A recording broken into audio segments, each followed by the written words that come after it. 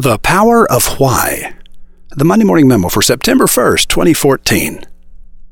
Targeting is impotent. That wasn't a misspelling. I-M-P-O-T-E-N-T. Impotent. If you want to waste a lot of money on advertising, just target exactly the right audience and then make an offer that fails to move them. Targeting isn't the answer. Having the right message is the answer. Most ads underperform because they say, "Here's what we do. Here's how we do it. You should buy it." Tedious and predictable ads always talk about what and how. But if you want to engage the imagination, you've got to start talking about why. Ads that change hearts and minds say, "This is the belief that wakes us up in the morning. It's why we come together. Here's how we live our belief. Do you believe what we believe?" The selling of products and services is the selling of ideas. And now you know how Apple became the 5th largest company in America.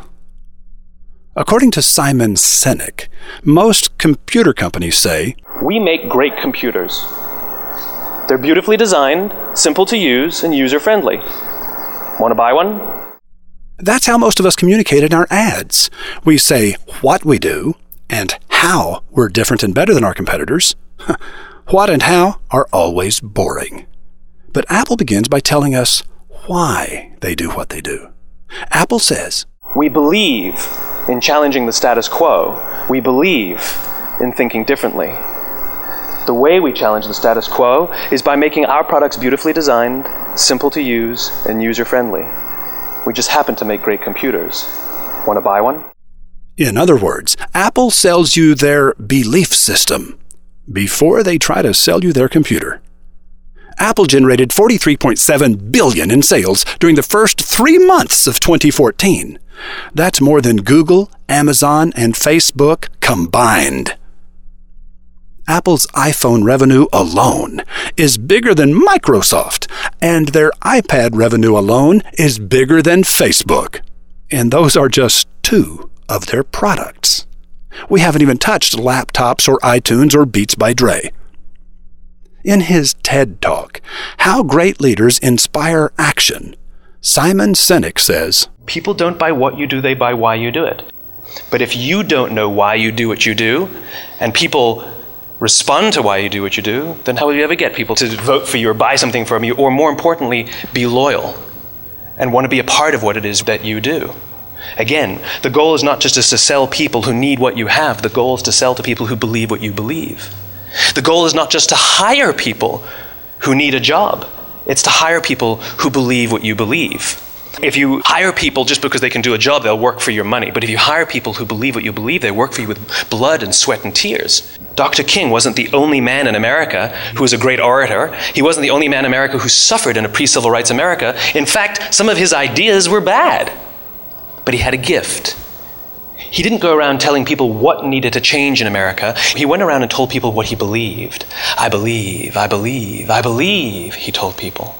And people who believed what he believed took his cause and they made it their own, and they told people. And lo and behold, 250,000 people showed up on the right day, on the right time to hear him speak. How many of them showed up for him? 0. They showed up for themselves. And it wasn't about black versus white. 25% of the audience was white. We followed not for him, but for ourselves. And by the way, he gave the "I have a dream" speech, not the "I have a plan" speech. Simon Sinek speaks of leadership, but his principles apply equally well to advertising. Great ads, like great leaders, tell you why, not just what and how. Indy will post a couple of examples from Apple in today's rabbit hole, and I'll explore an hour's worth of examples during the next session of Wizard of Ads Live a week from today. Speaking to Why is also a new module in Writing for Radio and the Internet, the workshop taught by Jeff Sexton and Chris Maddock at Wizard Academy.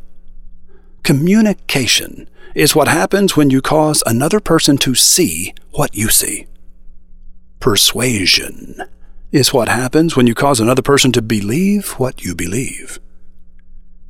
When you have a plan and people reluctantly agree to it, you're doomed.